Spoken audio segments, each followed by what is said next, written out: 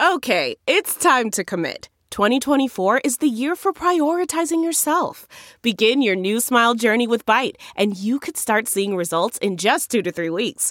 Just order your at-home impression kit today for only $14.95 at Byte.com. Byte Clear aligners are doctor-directed and delivered to your door. Treatment costs thousands less than braces. Plus, they offer financing options, accept eligible insurance, and you can pay with your HSA FSA. Get 80% off your impression kit when you use code WONDERY at Byte.com. That's BYTE.com. Start your confidence journey today with Byte. Welcome to Money for the Rest of Us, a personal finance show on money, how it works, how to invest it, and how to live without worrying about it. I'm your host, David Stein, and today is episode 149. It's titled, Do You Have Enough to Retire? I recently received an email from a listener and a member of the Money for the Rest of Us Hub. She is 63 and hasn't worked in 3 years and very much enjoys not working. But she's afraid to admit she's retired. She was previously a director of a medical practice and has a net worth of over $1 million, including $375,000 in home equity and cash and investments of $970,000. She has no debt and lives on about $40,000 per year. She's not yet taken Social Security because, after all, she admits she's not retired, but she is in a situation where she just loves not being able to work. She loves the freedom she has in this new life. She said about a year ago she read a lot of books and articles about investing and gave notice that she was going to terminate her longtime financial advisor and shifted the money out. She was paying him over 1%, but moved the assets back to Vanguard, where she allocated investments among some stock and bond mutual funds, which we'll share in a minute. Now, this listener asked me, she was more than willing to have me talk about her on the show and kind of give some, just sort of use her as an example. I can't give investment advice, as she knows, we talked about last week, but we can, in a public setting, share her as an example, give some guidance for how somebody in that situation can sort of decide whether they have enough to retire, and in her case, get over a particular point she's at right now where she's stuck. After she moved the assets over, this I think it was this past summer, she said the election came along, and she realized she was being emotional. But she believed the many predictions that the markets would react badly to a Trump victory. Her plan was to take some money out of stocks, about $200,000 or 20% of her portfolio, which she did, and then put it right back the next day after Hillary won. She writes, when Trump won, I just froze. The world no longer made sense. Besides the mistake with the stocks, I made a second mistake and put 3/4 of the sale into mostly intermediate term bond funds. Now, we'll look in a few minutes whether that was actually a mistake. But the reality is she is afraid to make a move. And part of it is because it's this huge psychological hurdle when we are retired or acting like we're retired but won't admit they're retired, because suddenly we don't have a steady stream of employment income. And I saw this when I quit my job and called myself retired. Just, would there be enough? Do I have enough to retire? And we all face that when it comes down to it. So we're going to go through the steps of how to figure that out and how to, more importantly, overcome this feeling of being frozen in place, not sure what to do, afraid to make any changes to our investment portfolio, because suddenly it's not a portfolio that is for our future retirement. It's a portfolio that we depend upon for our day-to-day living expenses. Now, the starting point in her situation, she has this pool of assets, is to figure out what she can earn investing. What's a reasonable rate of return on her portfolio? How much could that portfolio generate in terms of income and total return over, let's say, a 10-year period of time. And she's used the tools on the Money for the Rest of Us Hub, hopefully to help her do that. I know she's used some of the tools, but we're going to kind of walk through the process.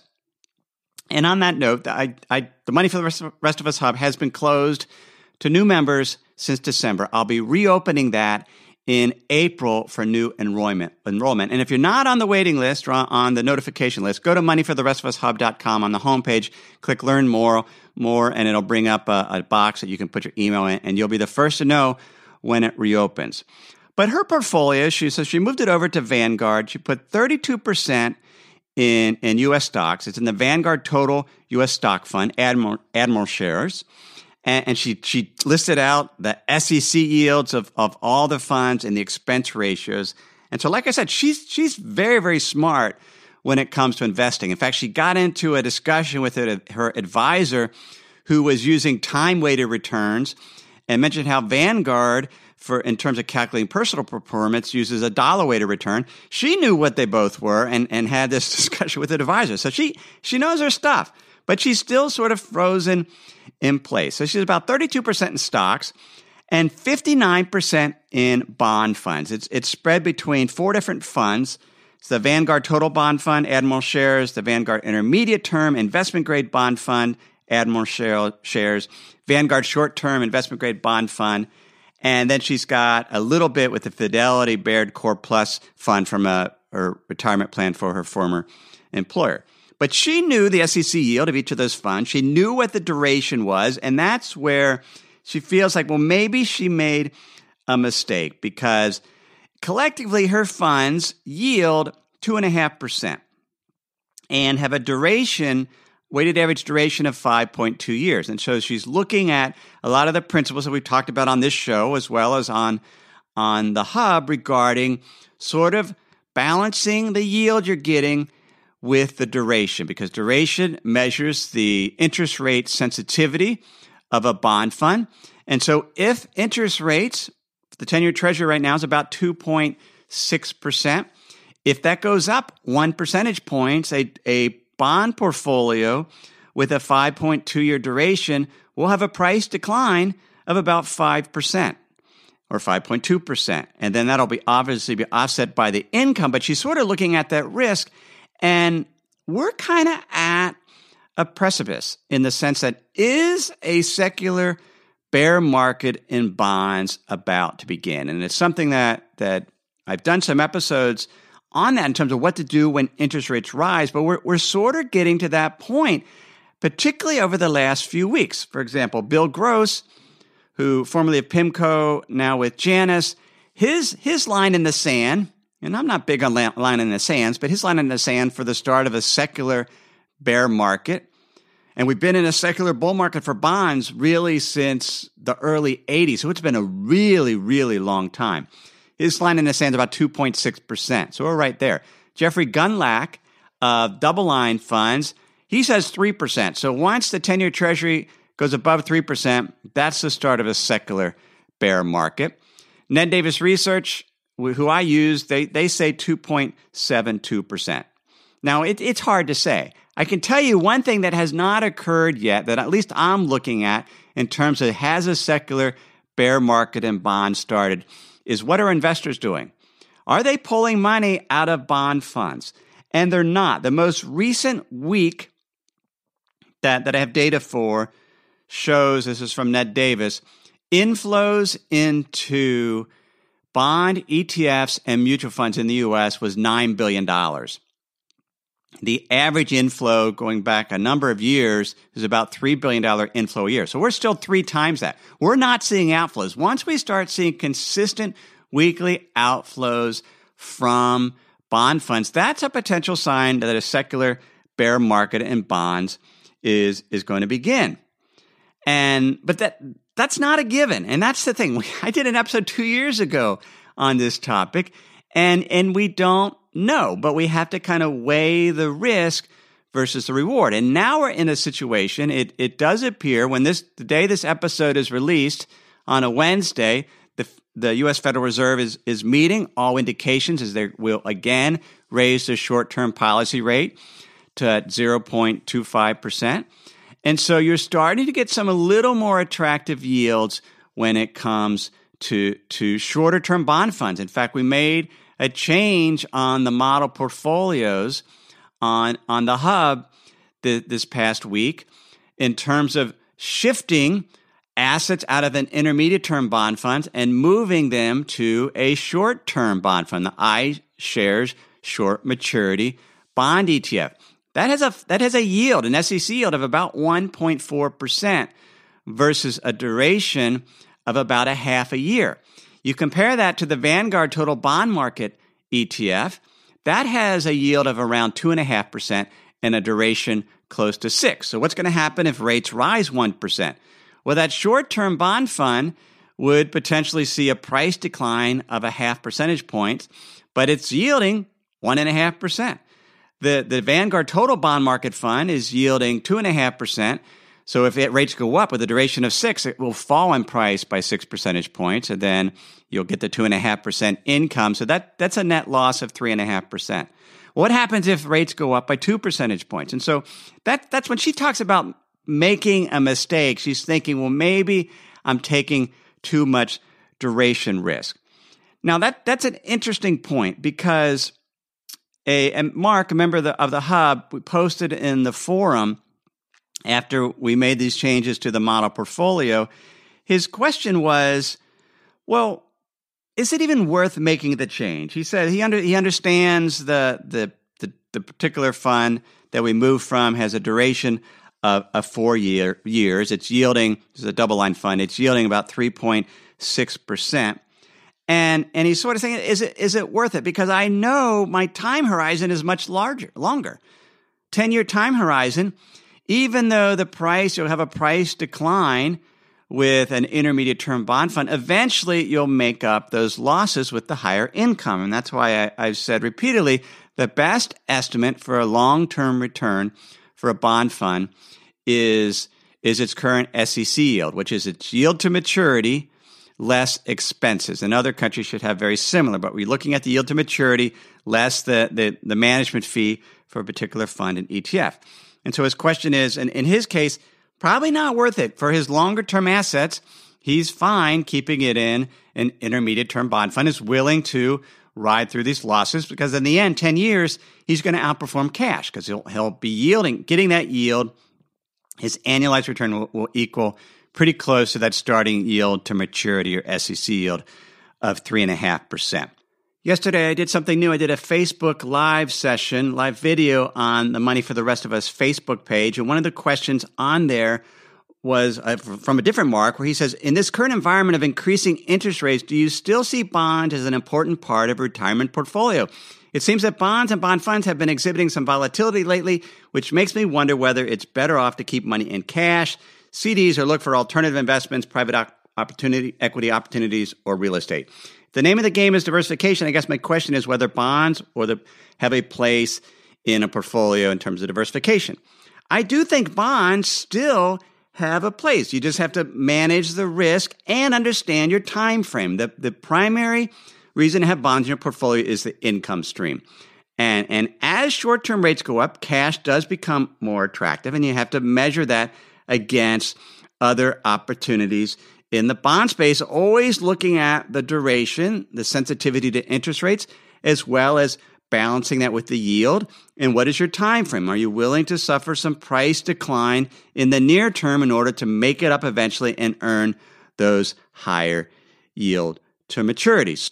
Having said all that, a secular bear market in bonds is not guaranteed. There are those that think otherwise. For example, Lacey Hunt and Van Hoisington of Hoisington Asset Management in their quarterly year-end letter, gave reasons why they don't believe that a secular bear market in bonds is starting. And they definitely bet either one way or the other. They own long duration, long bonds, or they own cash. And they still own long duration bonds because they believe there's a debt overhang that will impede economic growth.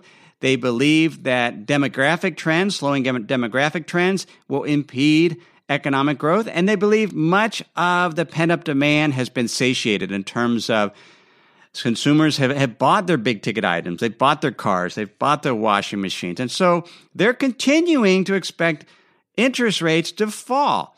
We don't know. We have to manage the risk. We don't know what's going to happen. And certainly now's the time to sort of look at it. Look at what is the duration of your bond portfolio. Compare it to the SEC yield or yield to maturity. That's what this particular listener is doing. That is, she knows what her bond portfolio is. She just needs to know what to do next. Now, I'll probably do some more Facebook Live sessions. That was kind of fun. Short, casual. If you're not following Money for the Rest of Us on the Facebook page, go ahead and do that. And you'll be notified next time I put up a video. But back to this listener, what we need to figure out is what's her expected return on her current portfolio, and can she improve that? How does that compare to her spend rate? What's the gap between those two so we know how much she will, or how long her money potentially could last in retirement? Before we do that, let me share some words from this week's sponsors. We have a brand new sponsor to our show. It's Yahoo Finance. Yahoo's been around for decades. My first email outside of work was a Yahoo email address. But the financial side, I've used on occasion primarily to get data for dividend histories for particular funds or ETFs. But I was pleasantly surprised to get back on Yahoo Finance to see how it's evolved over the years. Now it's really a financial dashboard where you can get an understanding of what's going on with the markets. There are relevant articles from Bloomberg, Reuters, the Associated Press, and the Yahoo Finance team. You can look at the economic events calendar and see which data series are being released that day and what the consensus is. You can see the pulse of the markets at any time by going to Yahoo Finance. In addition, you could see all of your investments in retirement accounts in one place. With Yahoo Finance, you get a consolidated view of multiple accounts. Yahoo Finance serves as a financial hub for your retirement accounts, but also comprehensive financial news and analysis. You need to check out Yahoo Finance, particularly if you haven't been there in a while. Check it out at yahoofinance.com. That's yahoofinance.com. If you've been using Mint to manage your finances, you know they shut down several months ago. Well, let me tell you about the budgeting solution, the financial tracking solution I've been using for the past number of months. It's Monarch Money. Monarch Money is the top-rated all-in-one personal finance app. It gives you a comprehensive view of all your accounts, investments, transactions, and more. You can create custom budgets like I've done. You can set goals, collaborate with your partner. And now you can get an extended 30-day free trial when you go to monarchmoney.com/David. What I like about Monarch is the ability to customize what I want to see. I have custom budget categories, and then I can go on to the dashboard and see where I'm above trend on some of my spending. I especially like that Monarch will never sell your data to third parties or show you ads. After trying Monarch myself, I understand why it's the top-rated personal finance app. And right now, get an extended 30-day free trial when you go to monarchmoney.com/David. That's monarchmoney.com/David for your extended 30-day free trial. So what can this listener expect to earn on her portfolio over the next decade? She has 32% in stocks, 59% in bonds, about 9% in cash. Well, we already talked about her bond portfolio has a starting yield to maturity of 2.5%. So we got that. If we assume roughly a 0.8% return on cash, maybe 1%, then we need an estimate for stocks. And one of the things that I do is I come up with asset allocation assumptions, what we called in the business when I was an institutional advisor, capital market assumptions. For stocks, U.S. stocks, I'm assuming 5.4%, and that's based on a 2% dividend yield. Pretty high valuations for U.S. stocks right now, and then an estimate for earnings growth, 5.4% with a range of return between 3.5% and 7%. And that's one of the tools I mentioned that's on Money for the Rest of Us Hub in terms of being able to get that. Now, if you put those all together, we get an estimated return for her overall portfolio of about 3.3%, with a range of 2.6 and 3.7. Now, that's assuming then, so that's a reasonable return. It's not going to happen every single year. In fact, with that asset allocation she has, There's an estimated maximum drawdown, which is sort of the worst case scenario over about an 18-month period of around a 19% decline. So that's kind of the risk she's taking. The overall stock market, if you're 100% stocks, you need to be prepared for up to a 60% decline. But with only about a third of her assets in stocks, that she's kind of at that 19% range. Now, when we look at what she's spending then, she's spending 4.1%. So $40,000 divided by $970,000 is 4.1%. And so we compare the 3.2% return. We want to back out an inflation assumption, so we'll assume 2.5%. Her real expected return over the next decade is 0.8%. And the difference between the 0.8% real return and the 4.1% spending rate is negative 3.4%.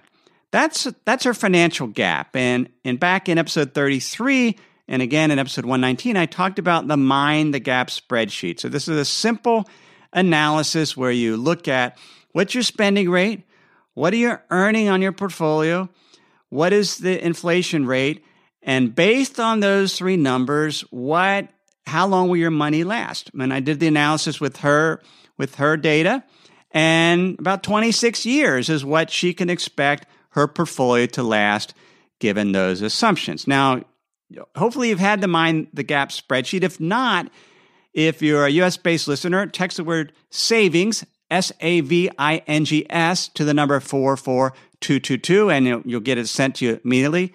And you'll also sign up for my Insider's Guide. Or if you can go to moneyfortherestofus.net. It's episode 1, or we're at 149, and you'll find, you click the box there, and you'll also get that. So if you haven't gone through that exercise, it's pretty straightforward.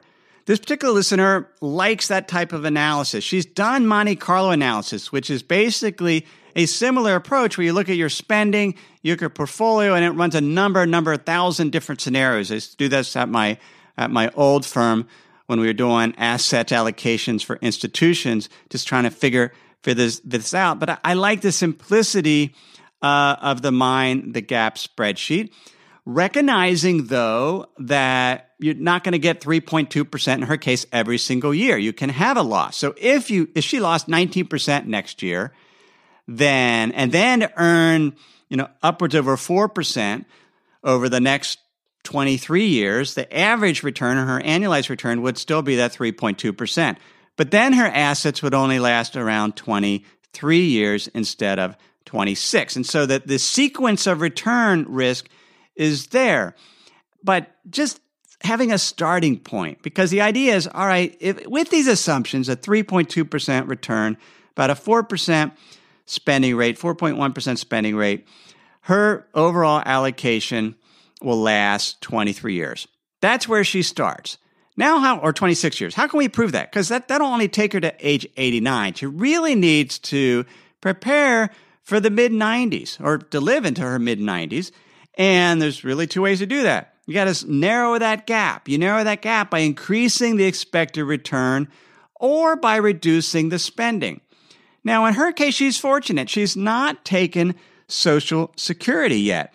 And if she decides to take that now, let's assume it's about an $18,000 annual payment that you'll get that's then indexed to inflation. Well, you back that out of the $40,000, and then she is only spending $22,000 per year, or pulling that. So it's about 2.3%. And again, using that Mind the Gap spreadsheet, that means it'll last 50 years. So that's an incredible extension based on Social Security. And she's mentioned she's going to do the Mind the Gap analysis and put different ages for taking Social Security, taking it now versus age 67 versus 70.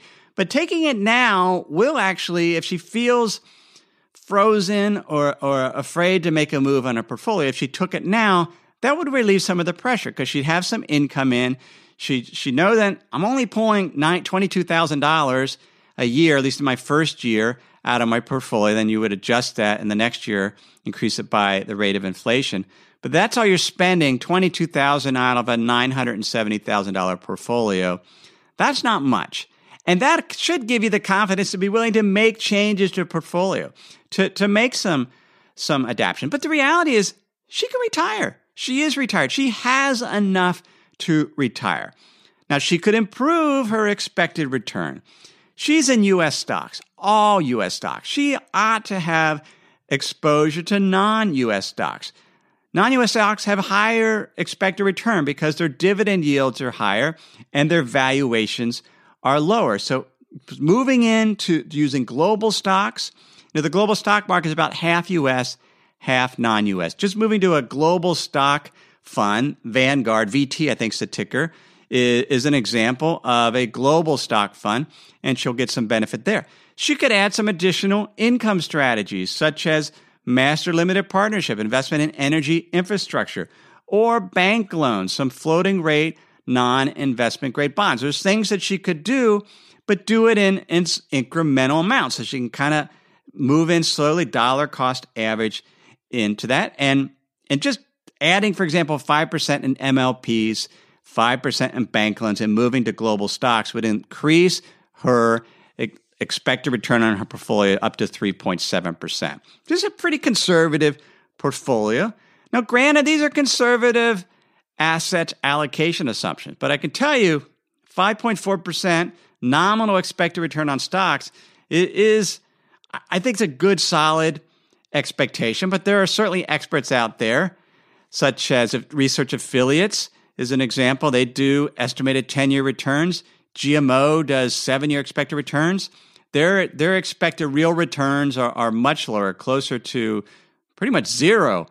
It's not negative for U.S. stocks over the next 7 to 10 years.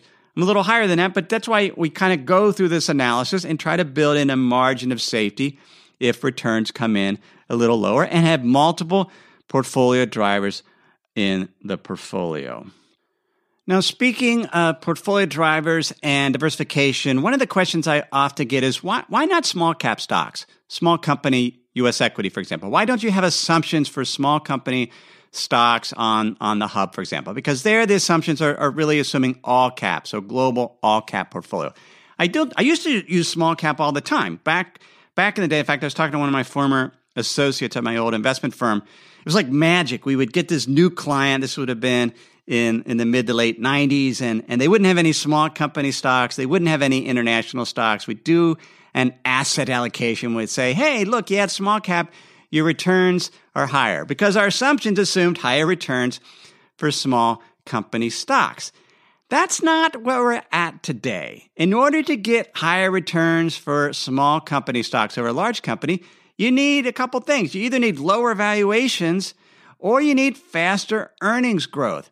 We have neither of those today. When we look at U.S. small company stocks, the median price to earnings ratio, so the middle, look at the universe of small company stocks, let's say the Russell 2000, this particular universe is from Ned Davis. Median price earnings ratio is 29.05. That compares to 24.2 for the S&P 500. Now you might say, well, earnings growth, they get the small cap should have a premium. They should have a premium because they grow faster.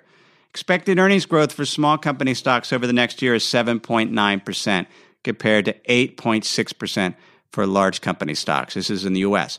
And that 29 average PE, median PE, compares to its historical average going back to 1981 of 23.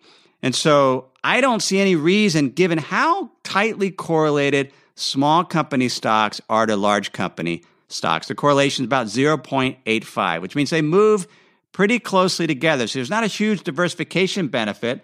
So the main reason to add it is if you can get higher returns. And if valuations are higher and earnings growth is expected to be lower, that's not a recipe for higher returns. At some point, it'll make sense to move back heavily into small company stocks. And the same for value. Value stocks right now, median small cap value PE is 21.5 versus its average of 15.8. Median price to earnings ratio for all cap value is 21.1 versus 15.5 going back to 1981. So there's not an advantage right now, like historically, like the academic research says, to invest in small cap investment in small cap value because you want to earn a return premium for doing so. But if the valuations are above average and the earnings growth isn't there, then you're not going to get that return premium. So back to this listener. You have enough money to retire. You're enjoying not working. Perhaps in a few years, you'll come up with a small, lifestyle business and start creating some income.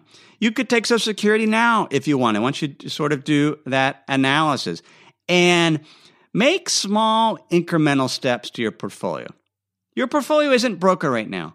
You could do better by having a little more allocation to global stocks. Diversify it, perhaps adding some income strategy. You could take baby steps, sort of kind of move in over time. But generally, even if you kept your current portfolio and your current spending rate, you'd be fine as long as you you eventually take Social Security, which you will, and it will be there for you. You'll be fine. Also, you might do some mental accounting in the sense of retirement buckets. Set aside, for example, your first 2 to 3 years of spending, and that's your cash allocation, and then you can invest the rest. Sometimes that helps investors or retirees sort of manage they feel a little more confident taking more risk with the rest of the portfolio because they've set aside some cash. And relax. You're going to be retired a long time. It takes some time to get used to it. Keep learning about investing, finding virtual mentors, learn about other things, obviously, but just relax. You'll get used to the fact that you're living off your portfolio and it's being supplemented with other income. And you're very, very fortunate because you've been a very diligent saver and you have the assets to retire. Most people aren't going to have that level of assets. So you're in a very good position. But if you have less than that and you're trying to figure out whether you can retire or not, you want to go through the same exercise. What's a reasonable expected return on your portfolio? What is that return? What is the spending rate? And how does it care? What's the gap? You got to mind the gap. What's the financial gap? Use the Mind the Gap spreadsheet that you can find at moneyfortherestofus.net, episode 149, or text the word text the word savings to the number 44222. You can also text the word insider, and you'll also get that. Same thing, you'll get the spreadsheet in your first email. And so that's episode 149. Do the analysis. Go through the steps. We have to be objective here, and we can't put our heads in the sand. And consider, is now the time to retire? If it's not, then maybe you need to work a few years, but we at least need to do the analysis to figure out, do we have enough or do we need more? Everything I share with you in this episode has been for general education only. I've not considered your specific risk profile. I've not provided investment advice, simply general education on money, investing, the economy. Have a great week.